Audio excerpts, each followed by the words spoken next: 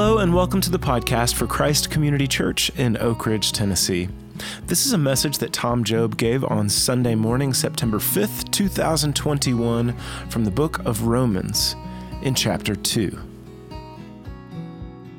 You could have a new heart and a new start, be completely forgiven of everything you've ever done, do, or will do. It's absolutely free. And so there's a place, and it's like if there's in chapter 12, he said, so like if you've gotten everything I've said up to this point, like people who believe that, like who really get their heart around it, they would be people, there's a place where he said, just keep yourself spiritually. It's a word that almost means bubbly. Like you would be like spiritually bubbly and you'd be joyful in affliction. You would love like everyone. And he says, in the first verse, he said, of chapter 12, he said, I'm just really begging you guys to present your body as a living sacrifice. Be this person I'm talking about because it's your spiritual worship. But the word, I don't know why they translate it spiritual, but the Greek word is the word logikos. And it's like, if you understand what I've said up to this point, it's just logical that you should be this bubbly, like joyful, loving person. And so I've wondered, like, why aren't, like, the people of Jesus more that way? And why aren't we, like, turning the world upside down? There's a place in chapter 4 where he just says, if you get what I've been talking about up to this point, you'd be like the happiest people in the world. We should be the happiest people in the world. And maybe it's because we don't slow down enough to read it. So anyway, I was just going to talk, like, I've just been reading it. In Romans 1 and Romans 2 and Romans 3 and Romans 4. And why, if I let that settle in my heart, I'd be so happy.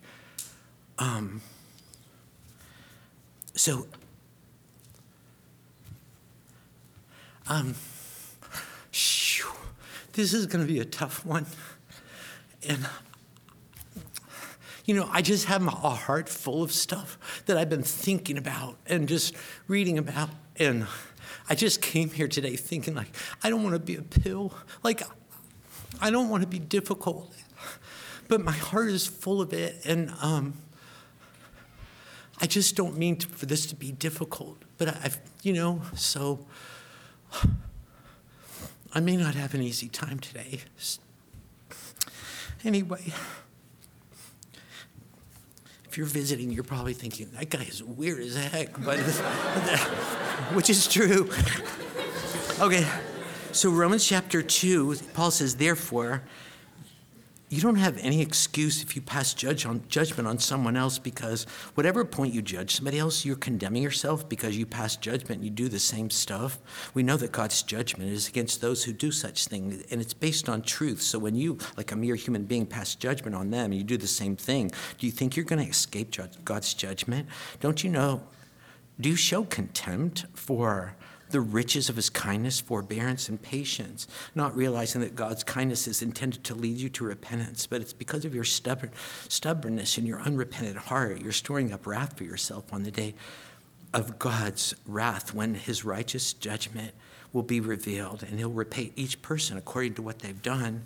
Down below, he said, you who boast in, like, always doing what's right, do you dishonor God by not doing what's right? As it is written, God's name is blasphemed among the Gentiles because of you. I mean, this is a chapter that is, when you get to chapter 4, he's like, if you understand this is why you'd be like the happiest person in the world. So, Lord, help me not make a mess of this, and help me to get through it, and help me. I just need your help super much. In Jesus' name, amen. So the other, this was a couple of months ago. Well, no, it was before, like, the coronavirus came, but one day I was walking from, like, where I teach my class up at the Morgan County Prison, and there's a long sidewalk that you walk down. And so I was walking by kind of like the rec yard where they have the softball field and what they call the weight pile and all that. And there's a guy that's just super, super joyful, and his name is Jeff. And he was like way over there, almost by the softball field. And he saw me, he started running towards me, and he said, Tom, I've got to tell you something. So I stopped and waited. He said, I got to tell you something. I have the most wonderful news. Something wonderful has happened to me. And I was like, what, Jeff? What has happened? When he got there right to the fence, he said, I saved 15% of my car insurance when I switched to Geico. And I was like, but I mean, I was like, you are crazy. But some of those guys are super crazy. I mean, just because they're just so full of joy. Like when we So like every third Wednesday, our worship team goes up there and does the worship service, and I'll give like the same message that I give here, and I get 3 standing ovations. And I mean, like, it is so cool. And I should give it up there first and just come here thinking, this is better than they think it is. But there's a young man, well, I say he's young, he's 34, but his name is Kenny. He went to prison when he's a young African-American from Memphis, and he went to prison when he was 17. So he's officially been incarcerated half of his life. And he's come to know Jesus, and he's so full of love, and he's so full of joy. And he told me, he said, Tom, he loves our worship team, like when we come up there, because most of the time most of the time it's Hillsong, that they listen to on worship stuff. And when Lee throws in a Kirk Franklin song, that place, besides the fact they love his song, that place blows up. It is so awesome. And Kenny, he told me, he said, Tom, I'm going to start doing my giving to Triple C. And I was like, what? And it's a lot of paperwork they had to fill out. And he filled it all out. He said, I'm going to start doing it. I'm going to start giving my giving to God. I'm going to give it to Triple C. I mean, nobody's ever done that before. And I was like, you don't have to do that. Anyway, he said, yeah, I'm sending a check for $24. And then a couple of weeks later, he said, I'm sending another check for $24. And I said, Kenny, are you sure? You need to think about it. You need this money. I said, you don't need to be tithing to Triple C. And he said, oh, no, I'm not tithing to Triple C. That's all my money. That's my whole salary. Jesus just told me to give everything to him, and he would take care of me. And I am, and he is, and I'm so excited. And one thing about those guys is that they all wear the same clothes. Like they all wear light blue kind of scrubs with a t-shirt underneath. If it's too hot, they take their top scrubs off and just wear a t-shirt. And in the wintertime, they wear light blue scrubs top and blue jeans and a blue jean jacket, which I've always liked them, and I've always wanted to get me one. And I said, how do you get one of these? And one of them said, I can tell you how to get one. It's not worth it. But they all wear the same colors, but there's a difference in those that love Jesus. You can just see it. There's a joy. And so I'm doing this thing at UT Hospital. And one thing I've learned about UT Hospital is I'm doing this kind of a continuing education thing. And so I'm over there now, for the next, I've done 3 weeks and I've got 15 weeks left. But UT Hospital, UT Hospital's color-coded. Like the doctors all wear certain color scrubs and a white jacket, and the RNs wear another color scrubs, and the certified nurse assistants wear another color scrubs, and students, whether they're from Lincoln Memorial or UT Medical or South College or whatever, they wear another color scrubs. People that are on the maintenance team, they wear another color scrubs, but the patients' gowns are all the same color. And it made me realize that there's something about suffering that makes people more human, I guess, and whether or not you have a PhD or you didn't get your GED, they all wear the same color. But sometimes there's a difference, and sometimes the difference is some that are more joyful. Sometimes it's because of Jesus. And even if they're hurting so much that you wouldn't really call it joyful, they're courageous and they're peaceful. And they wear the same color. But the difference is Jesus. And I noticed that about prisoners and about patients, that they are people who wear the same color. But sometimes the ones who are different, it's Jesus that makes them different. And Jesus said, I didn't come for healthy people. I came for sick people. And I came for sinners. I came for prisoners and patients. I came for people who wear the same color. I mean, everybody is spiritually, everybody's a prisoner and a patient. But some people know it and some people don't. Everybody needs Jesus. Some people know it and some people don't. But the ones who do, there's something different about them. And like they're unexceptional, except they have him. three of the most joyful, like some of the most joyful people in the New Testament, you don't even know what their name is. There was a leper in Luke chapter 17, so thankful that he just came back to Jesus and fell on his feet and worshiped him. And a prostitute in Luke chapter 7 who burst into a party she wasn't invited to and just started weeping. She was so thankful and weeping and soaking Jesus' feet and then kissing them and pouring oil on them. There's a beggar in Acts chapter 3 that in the name of Jesus, he was healed, and he just started dancing. And Peter went on trial the next day, and he says, I'm on trial for Jesus healing someone. And you can see him right here, and the guy was still there, still with him, and still dancing, and the leper was unclean, and the prostitute was unloved, and the beggar was unproductive. They were unexceptional, but had found that the one who was exceptional was Jesus. They were unlovely, but they found that he was love. They were unsavory, and they had found a Savior. Jesus gives people who know they're unexceptional, people who wear the same color, he gives them joy. But another thing that Jesus gave people a lot in the New Testament, it's almost like the opposite, was anger. A lot of people got instantaneously and very, very angry at him. And I think one of the thing that they had in common is that they were all people who felt that they were exceptional. Like in Luke chapter 4, Jesus gave one of his first sermons in his hometown of Nazareth, where, he was like the hometown boy. And they were so proud of him. They looked at him and said, you are like the best of us. And he gave a sermon where he began quoting from Isaiah 61 and saying that he was the Messiah king, that he was the king and they were his subjects. And not only were they his subjects, but he had come from people who weren't like them, from other countries and other ethnicities. And you're not exceptional. And they were like, we thought you were the best of us. Now you're saying there's you and the rest of us. And they tried to push him off a cliff.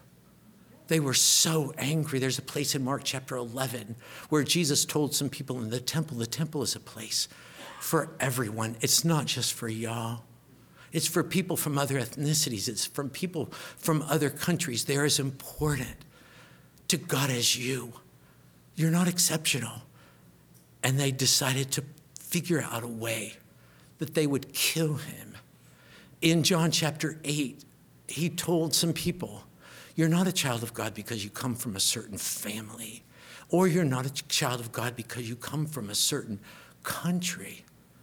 You're not exceptional. To people who thought they were they were like, no, we're not like other people. We don't eat the foods other people do. We don't frequent the crowds other people do. We don't dress like everyone. We don't wear the same color. We're exceptional. He said, no, you're not. And it made them super angry. So Romans chapter 12, like in Romans chapter 1, Paul said, okay, I've got really, really, really, really awesome news to tell you. I mean, y'all know it, but I just want to go over it with you. But before I do, in Romans chapter 1, 18 through chapter 3, verse 20, he said, I have some really bad news to tell you. And the really bad news I have to tell you about the really, really, really, really, really awesome news is that you really, really, really, really need it. And so like in chapter 1, he's like, everybody has so turned from God that the wrath of God is appropriate and indicated for every human being. And then he got the feeling that there were people who were like super religious and exceptional. And they were like, no, we're exceptional. And so all Romans chapter 2 is saying, you're not. You're not exceptional. Nobody is exceptional. Everybody is hopelessly guilty, and everybody is hopelessly polluted. And I think it's like verse 4, that if you think you're exceptional, and I tell you about the mercy of God, you'll hate it. You would hate it. And you'll be unrepentant, which repentance means, it comes from two words, a word to change your mind, and said, you'll never change your mind. My dad thought this way, my granddad thought this way, I think this way. My sons and daughters are going to think this way, that we are exceptional people. And Paul said, nope, nobody is. One person a lot of people have used a certain explanation of the good news of Jesus called the Roman Road, and it just uses scriptures from the letter to the Romans. And if you think about the Roman Road starting in chapter 1 and even ending in chapter 4 about happiness and about being the most joyful person you could possibly be and happier than anybody you know, that road runs through Romans chapter 2. And one thing that you have to embrace is that I am not exceptional. That I'm a patient spiritually and a prisoner. I'm sick and a sinner just like everyone else. And I'm not exceptional because I come from a certain family or because I come from a certain country. So I've been hearing a lot lately about, like even in our public schools, and people saying one thing that we have to teach is American exceptionalism, that like I'm exceptional because I'm an American. And I think that America is the most awesome place in the world. I think where I live is the most awesome place in the world. I have mornings sometimes where I'm running down my road in Oliver Springs. I don't know if you guys could ever believe this, but sometimes I start to cry. And it's just because it's so beautiful. It's just so beautiful. I'll have a moment and it's just so beautiful. And I think that coming over, so we had a couple of friends come from California. They wanted, like all of them, but they just wanted to decide if they want to move to Tennessee. So we used to work with her. So they came to our house, and we were going to take them to Knoxville, show them downtown Knoxville, and take them around the Smokies. But Tina was fixing lunch, and I said, before you do, I need to show you my little town of Oliver Springs. It'll only take 10 minutes. And we were driving down I said, have y'all ever seen the movie October Sky? And they said, we love that movie. It's my favorite movie. We've seen it 20 times. She said, I show it to my class every year. Right when we got down to the exit, I was thinking, this is going to be a cooler trip than they thought it was. So we go down to Oliver Springs, they're like, oh my gosh. Anyway, so I personally think the view when you get on Milton Lake Drive, like where you get to the high point and you look down, I've been in the Alps, I've been in the Andes. That's one of the most beautiful views in all the world. And I think America, I don't know of any other country. We were given a statue from France to commemorate the fact that together we fought against the English, and we turned it into a statue to commemorate a golden door that we have. And it has a poem that says, give me your tired. If you need a new start, if you need hope, this is a place where you can come and start over, a place of hope. Give me your tired, your poor, your huddled masses yearning to breathe free, the wretched refuge of your teeming shore. Send them, the hopeless, helpless, tossed to me. I lift my lamp beside the golden door. That is so awesome. But it doesn't mean that I'm an exceptional human being because I'm an American. There's no such thing as that. There's no such thing as anybody being exceptional because of the family that they come from. We're all prisoners and patients, sick and sinful sinners. We all are. I'm not exceptional because I come from a certain family or I come from a certain country. And it's important for me to look at myself. And so I've been hearing about like different states, including our states, that have been saying that you're not allowed to teach in public schools that racism has been a fundamental element of our history. And I'm like, come on now, come on. You don't discover a land that has 20 million inhabitants with their own culture and civilization. And then after 300 years, there's only 238,000 of them left, and we've never talked about that? I mean, 13 million Africans were captured and brought to our continent. 13 million didn't come. Millions of them died chained naked in misery. Abraham Lincoln said in his greatest speech, it was the speech that he gave 10 days before he died in his second inauguralization, and he said, we thought we were fighting a civil war, but he said, but it wasn't.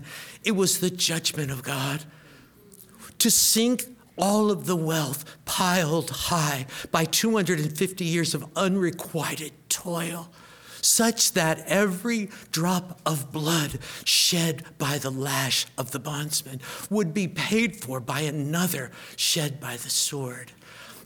600,000 slave sales that have been documented indicate between 1820 and 1860 that 50% of the slave sales in the United States separated children from their parents, never to see them again. And 25% of them separated a husband from his wife, never to see each other again. You know, Tina and I went in 2017 to Washington, D.C., and I was running on the last day we were there on the National Mall, and I ran by the Museum of the History of African American History, and I wanted to, you had to have a ticket to get in. It was free, but you had to have a ticket, and we didn't have tickets, and I really, really wanted to get in, and I asked the Lord, please, I want to get in there today. Will you give me a ticket to get in there today? So Tina and I went there about 2 o'clock, and there was 2 people in line, 2 people, then 2 more people, and then us. And the girl in the front line said, I have got 4 tickets. Does anybody need a ticket? And those people raised their hand, and we raised their hand. And I told the girl, I said, I asked Jesus this morning to give me these tickets. And she said, we serve a mighty God. I said, we sure do. So you go in and there's a lobby. The top 3 floors, the top floor is the history of African Americans in music and American music. And then the middle floor is sports. And then the next floor is TV and films. And so when we went to the top floor, and there was like Chuck Berry's guitar and Michael Jackson's like sequin glove and everything. There's so much cool stuff. The first thing was a dress, and I knew exactly what it was. It was the dress, like Marian Anderson was, Eleanor Roosevelt asked her, she was the first African American to sing with the Metropolitan Opera.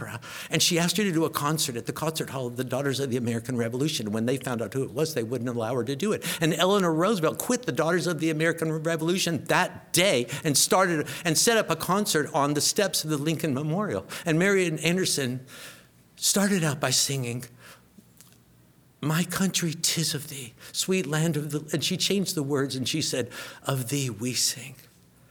And that was the dress she wore. And then we went down to the next floor, and I was looking for a Brooklyn Dodgers jersey with a big 42, and I found it, and a boxing robe that said Ali on the back. And there was a case where there were the black glove that Tommy Smith wore and John Carlos wore when they won first the gold and bronze medal in the '68 Mexico City Olympics.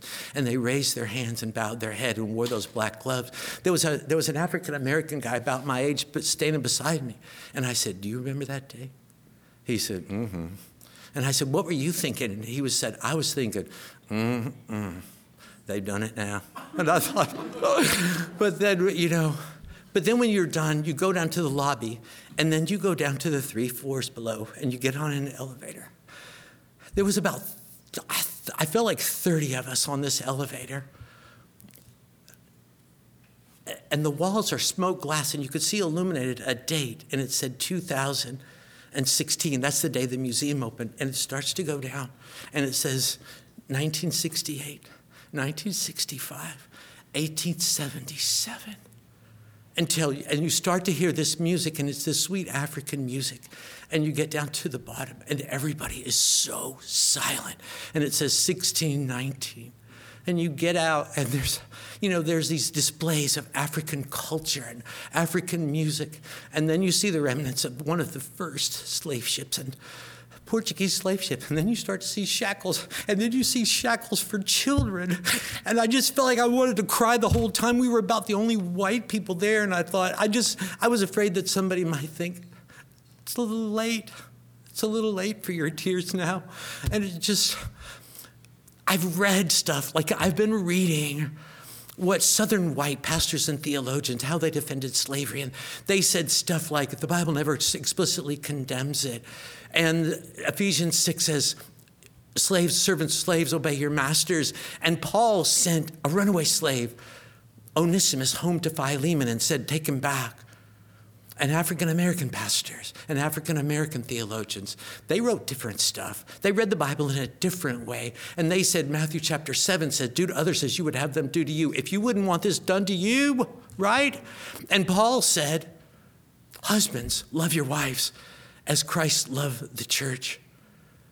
Parents, raise your children in the nurture and the admonition of the Lord. How are we going to do that when you sell them away from me? And Paul said, we are sons and daughters of God by faith in Jesus Christ. That makes us brothers, and nobody enslaves their brothers. And there was one theologian who said that slavery in the Old Testament was not racially based, it was economics based. But in any case, after 7 years, all slaves were set free, and the master was responsible to set them up financially for their restart. And according to the book of Deuteronomy and according to the book of Isaiah, the vision of the Old Testament was that the laws of God, the nations would see their laws and say, no one has laws as awesome in this. No one has a God so compassionate and kind as this. And the laws of God, as people faithfully lived them out, would spread around the world. And the vision of the Old Testament would be the global emancipation of all slaves and the end of worldwide slavery. And Onesimus wasn't a runaway slave. He was an escaped slave. And Paul called himself a slave of Christ in that letter, and called Onesimus his brother, and said to Philemon, I'm sending you back your brother. And nobody enslaves their family. But anyway, so there's a place in Matthew chapter 23 where Jesus was talking to people who thought they were super exceptional. And he starts talking about crimes that happened 6 centuries before, 7 centuries before. And he said, y'all did it. And they're like, we didn't do this. But what he was saying was, these are your people. This is what people do. And you need to never forget that you are people too. And there was a guy named Yehiel Dinur who spent 2 years at Auschwitz. And when Adolf Eichmann was captured in Argentina, he was tried at Nuremberg in 1961.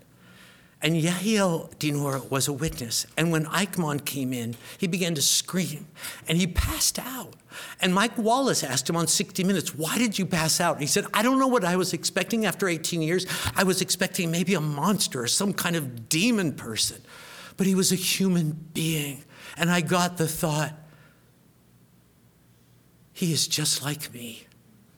I am just like him. There was a guy I love to read, a guy named Brian Stevenson. He was the guy in the movie Just Mercy. It was about him. And he went to the Apartheid Museum in Johannesburg because he was building a narrative memorial and a museum for the 6,200 lynching victims that have happened in the United States. I can't even talk about that. But nobody's ever remembered them. And he went with 2 Swedish friends who were super white. And when you go to the Apartheid Museum, they give you a ticket to get in. And it says white or colored. And they gave him a ticket that says colored, and he gave 2 of his white friends a ticket that said white. And you had to go through the white entrance or the colored entrance. And they were so embarrassed that they felt so much shame by it, because the point of the museum is that may this never happen again. And they asked the African woman at the desk, could we have a different ticket?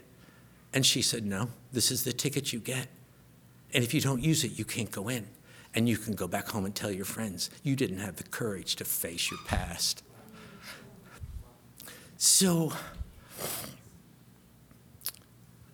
it's just that if a person is angry, because Paul makes them face the fact that nobody's exceptional because of the family we come from or the country we come from. If that makes me angry, Jesus Christ, his death, his life, his resurrection, if I insist on thinking I'm exceptional, it will make no sense to me. And I won't be happy. I'll be angry my entire life. There's a place in Psalm 32 that Paul quotes in Romans chapter 4, where he says, blessed, happy. It's a word that means happy. Happy is the person whose sins are forgiven, whose iniquity is covered. Happy is the person in whom the Lord will not impute iniquity. And he doesn't go any further, but the psalm says, and in whose heart there is no deceit. When I kept silent about who I really was, he said, my strength was dried up like the heat of summer. And I was just groaning. I was just unhappy. The pathway to being happy is to admit who I am, admit the truth about myself. And if you see something in me, I need you to tell me. And if God shows me something about myself, I need to admit it because I want to be happy. I want to embrace the fact that spiritually, I'm a prisoner. Spiritually, I'm a patient. Spiritually, I wear the same clothes as everyone. And sometimes I think that God has to push people to embrace the fact that they're not exceptional. I think that Peter felt that way. I think he felt, I'm kind of an exceptional person. And he was easily angry. And Jesus told them, one of you is going to betray me. And he was like, these doofuses, I could imagine them doing, I will never do it. I am exceptional. I am not like that. And Jesus said, Peter, I'm going to have to let the devil treat you like a grain of wheat tonight. So a grain of wheat, in order for it to grow, in order for it to produce other wheat that you can make bread to make people strong and feed them, it has to be crushed because on the outside of it, there's a protective shell. On the outside of me, there's a protective shell. On the outside of you, there's a protective shell. It's my self-image of myself. It's the person that I want you to believe that I am. It's the person that I want to believe that I am, but I'm not. It's the person I am on Instagram. It's my digital double. But that's not who I really am. And when that is broken, when I'm in a situation where that is broken, and I look at myself and I found out this is who I really, really am. And in that moment, I say to Jesus, could you love this? And Jesus says to you in that moment, that's the you I've always loved. I didn't love the person that you think you are. I never loved the person that you want other people to think you are. Sometimes I've told people this a lot. I said, Jesus, he doesn't love everyone. He doesn't love Santa Claus. He doesn't love Batman. He doesn't love Tom Sawyer. He doesn't love fictional people. He doesn't love people who don't actually exist. He doesn't love the person that you think you are. He loves the one that you actually are. And that's when you find out, even though you're unexceptional, he's exceptional. Even though you're unlovely, he is love. Even though you're unsavory, you have a Savior. And it's the happiest day. There was a guy, he was in AA, and he said, those are the happiest people I know. They're so much happier than the people in my church. And I wish my church was more like this, but to be in AA, you have to admit you're powerless over alcohol. Your life has become unmanageable. You need a power greater than yourself to restore you to sanity. You have to turn your life and will over to God. You're in a room full of people that will admit that stuff. They're the happiest people you know. Lord Jesus, help us to embrace, not only to embrace, but to love our unacceptability, our unexceptionability, that we're not exceptional, that we wear the same clothes. Spiritually, we're patients. Spiritually, we're prisoners. Spiritually, we're sick and sinful. Because those are the only people you came for. And once we've truly found you, we'll be happier than we've ever been. With your life you paid, by your death we're sealed, by your love, by your blood, by your wounds we are healed, by your love, by your blood, by your wounds we are healed.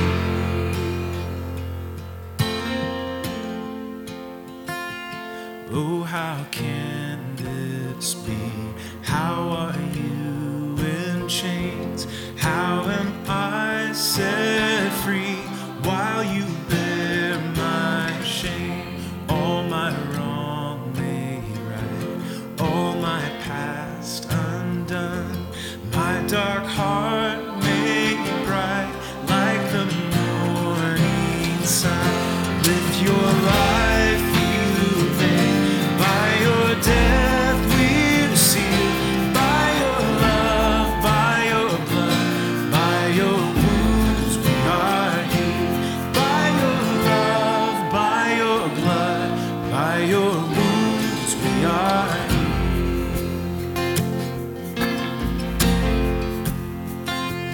Oh, how can you stand in this sinner's place, perfect Son of Man, wearing my disgrace? And it's like a dream, I am whole and new. You declare me clean by what you went through. With your life you paid, by your death we're sealed, by your love, by your blood, by your wounds we are healed, by your love, by your blood, by your wounds we are healed.